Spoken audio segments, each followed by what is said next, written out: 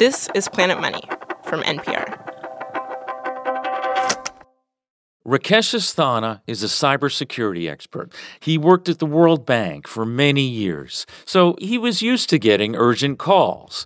And in February of 2016, Rakesh and his wife are driving home. I got this very curious phone call from the Central Bank of Bangladesh, and they basically said, we would like you to try and help us with a sensitive matter. He wasn't surprised to be hearing from an official from the bank, but he was surprised at how anxious the official sounded. I probed a little bit deeper. What is it about? What do you need help in? They said, we can't share any information on the phone or the email, and we would like you to come immediately to Dhaka. But Rakesh said, I can't immediately go to Bangladesh. I need time to buy a plane ticket, get a visa. Don't worry, the bank official said. We've taken care of everything. Just go to the Bangladesh embassy. They have your visa ready for you. Rakesh said, I'll get back to you, and hung up the phone. I turned to my wife and I said, this sounds serious. I think I have to respond to this. I could sense that there was something big is going down, and I didn't know what it was. What it was one of the biggest bank heists in history. Hello and welcome to Planet Money. I'm Jim O'Grady. And I'm Kenny Malone. The heist that Rakesh was summoned to investigate was not your gun-toting, safe-cracking kind of robbery. It was, in many ways, far more dramatic. Thieves had found a clever way to exploit an incredibly important part of our global financial system. Today on the show, we follow the twists and turns of the heist of the Bank of Bangladesh. And what we learn is not always comforting.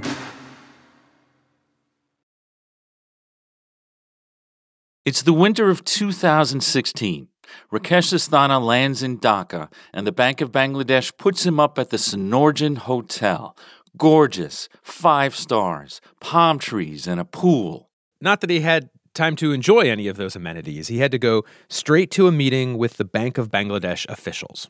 They tell Rakesh that shortly before he'd arrived, on a Thursday at 8:36 p.m., their bank was robbed. And that was when some of these staggering details of the heist started to become clear to me. When he mentioned the numbers of $1 billion, that really blew my mind. $1 billion. Rakesh was going to need to see how all that money went missing. So bank officials take him to the scene of the crime, a small room on the building's 10th floor. It had darker windows, so people don't look into it too much, so it's a little bit darker inside. And it had stripes on the... Rakesh learns that this room is physically fortified with locks, security codes on the door. It's not a large room. Barely 3-4 people or 5 people can sit in it. And inside the room are a handful of computers. But not just any computers. They're computers that, if you have the keys, can unlock massive sums of money. They're called SWIFT terminals, and they are crucial to understanding this heist. SWIFT is the name of the system that helps move money all around the world. SWIFT doesn't hold or move any money itself. It's an encrypted messaging system that lets banks talk to each other and initiate money transfers. This is how 11,000 banks in more than 200 countries move money around between each other. So this is a massive, massive system that is the glue that binds this whole international trade and operations and money movement together. The system moves $94 trillion every 6 business days.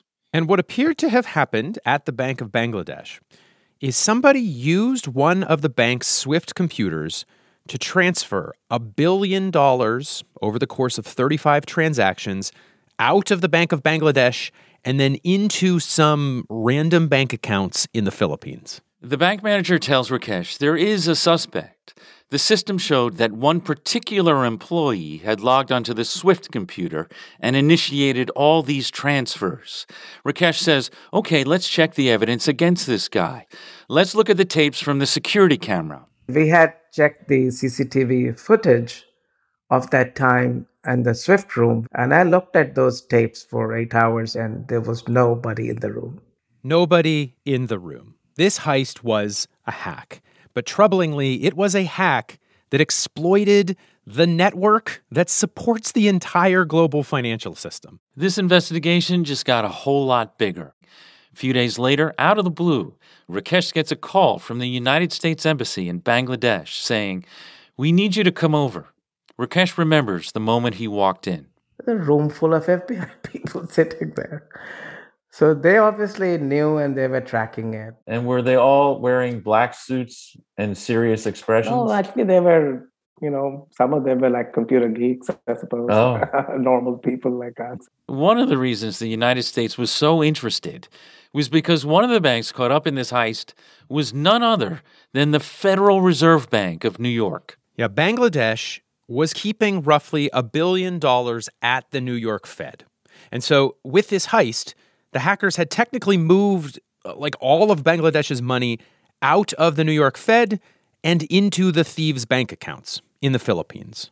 And now the FBI wanted to know what Rakesh knew. So we told them the whole story, just like I'm telling you now. And then they obviously, FBI, of course, you have to know, is a one-way street. You give them information, you never get anything back. To be fair, Rakesh did eventually get one very important detail back from the FBI. This hack, this heist, appeared to be the work of North Korea. North Korea. The FBI had been tracking their hacking activities for years. And just 2 years before this Bank of Bangladesh heist, North Korea had managed to hack Sony Pictures. You might remember this. They appeared to target Sony because of a Seth Rogen movie. Which is still one of the strangest sentences ever said out loud. But this hack, this heist in Bangladesh, where North Korea appeared to hack into the SWIFT system and just take another country's money, that was a level of audacity no one had seen and no one expected. After the break, we untangle how this impossible heist went down, and it is more like Ocean's 11 than at least I would have imagined.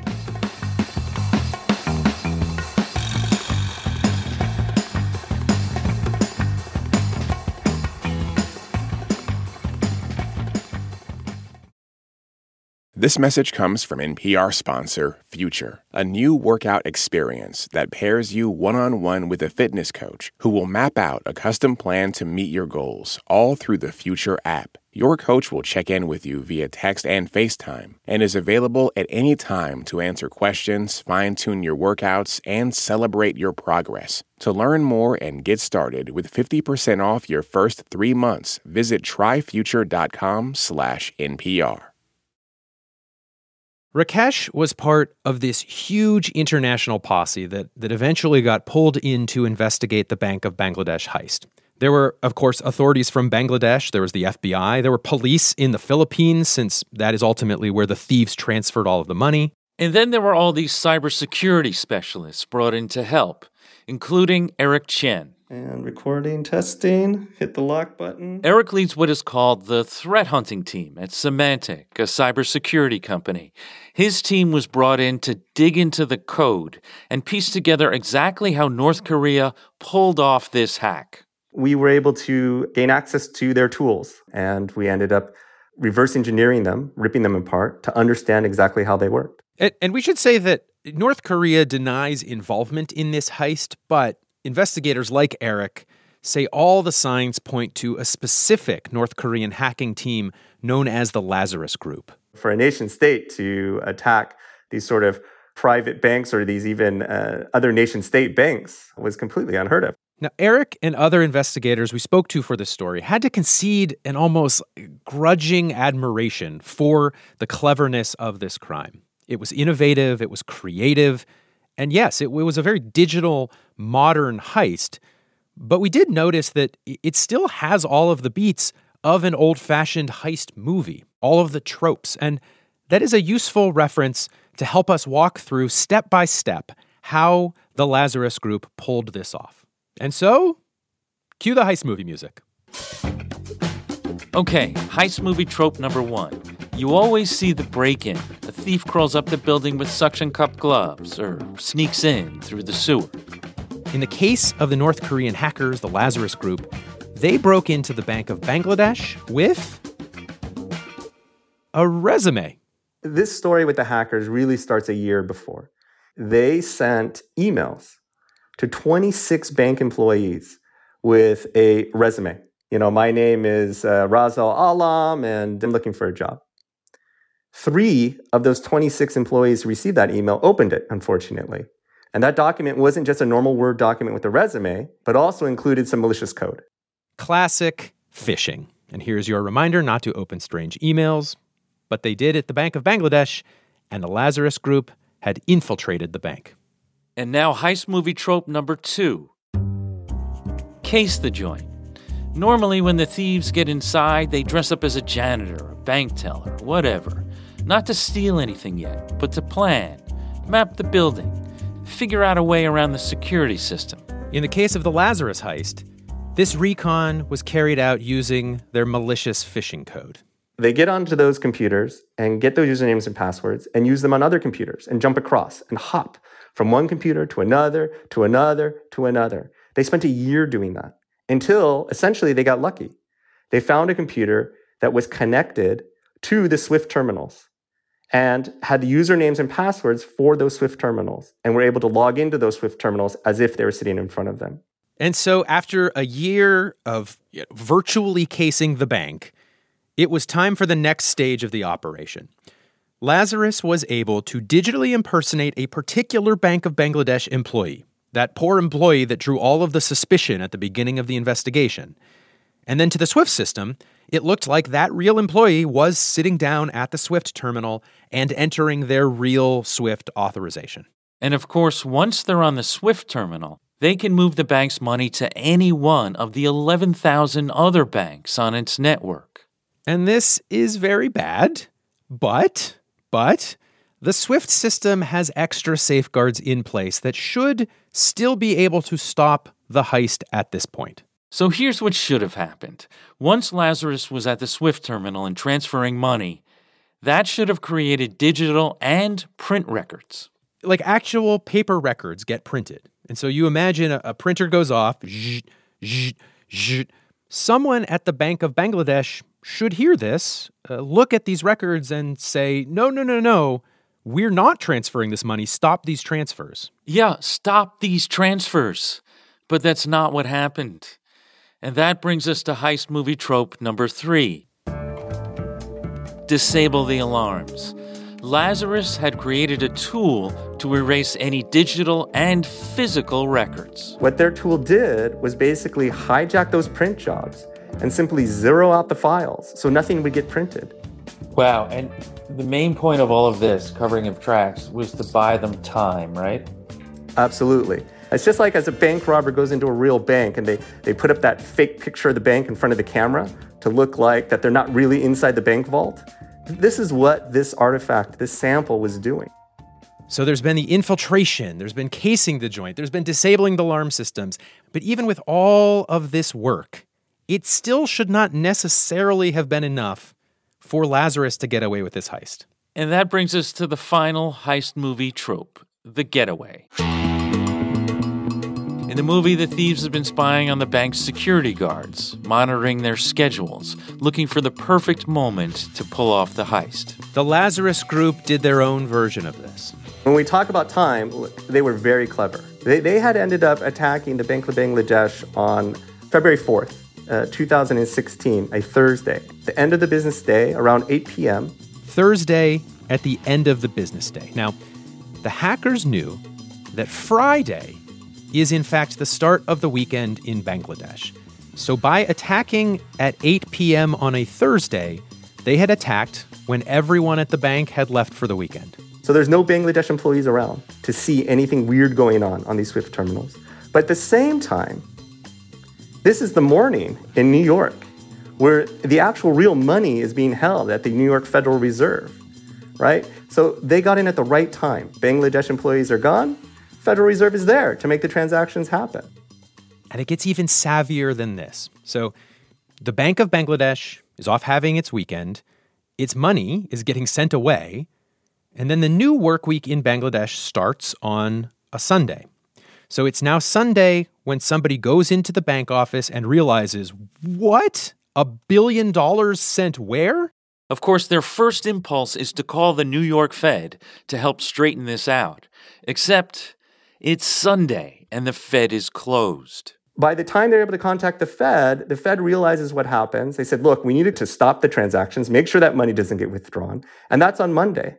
Bangladesh has to wait another day, and so on Monday, they can finally call the bank in the Philippines where all the money has been transferred to say, something criminal is happening, please freeze those accounts. Except there's a new problem because this is not just any old Monday. It is Lunar Week in most of Asia, including the Philippines. And so in the Philippines, while they normally would be open on that Monday, we're closed. And so it bought them that extra time. The hackers bought extra time by manipulating time zone differences, weekends, and the Lunar New Year. They managed to buy themselves a full 5 days, enough time to get their money and get away. And that is where things stand today. The hackers have not been arrested. But they also did not get away with as much money as they'd hoped for. Not the entire $1 billion, because of an incredible twist. So remember, the Bank of Bangladesh money being stolen was actually held at the New York Fed. So to steal it, the Lazarus Group was literally telling the New York Fed to transfer money out of the Bank of Bangladesh's account. And they do this over the course of 35 SWIFT transactions.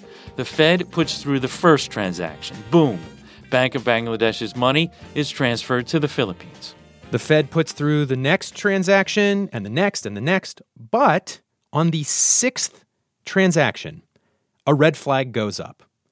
Not because the Fed has somehow identified a heist, but because the Filipino bank where all this money was going happened to be located on Jupiter Street.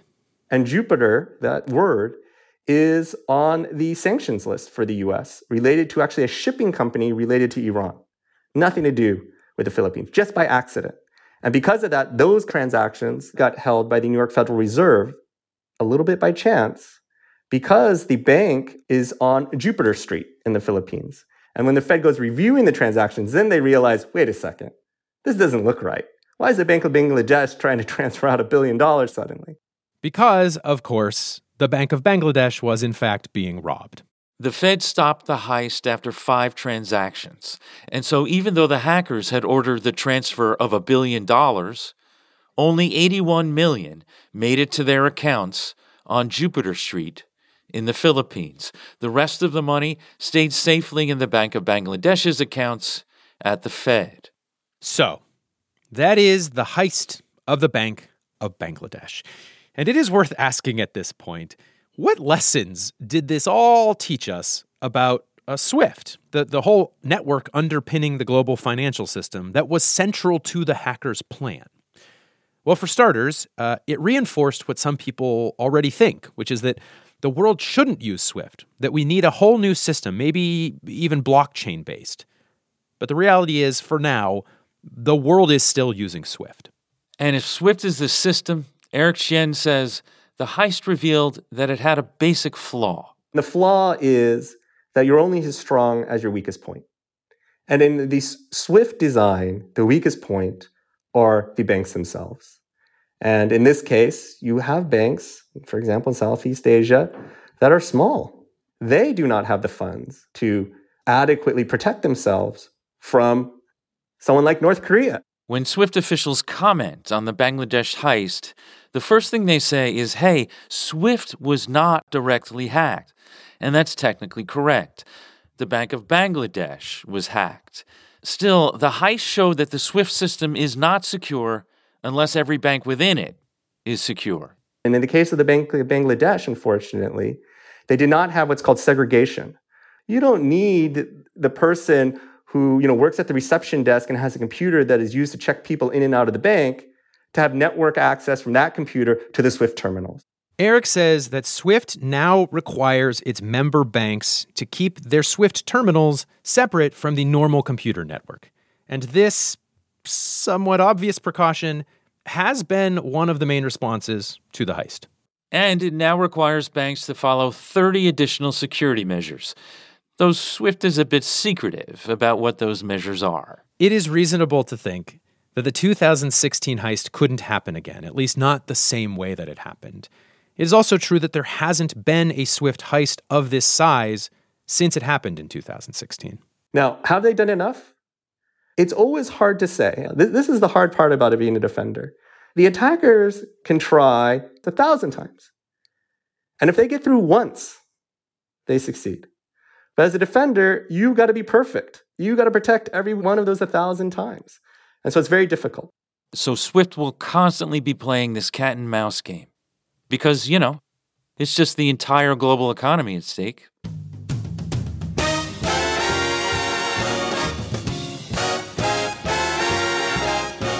If you're looking for an even more in-depth dive into this story, check out the Lazarus Heist podcast from the BBC. And if you know about a heist that you'd like to hear about on Planet Money, maybe one that involves an important system that underpins the entire global financial system, let us know. We are planetmoney@npr.org. We're also on social media @planetmoney. This episode was produced by Dave Blanchard with help from Nick Fountain.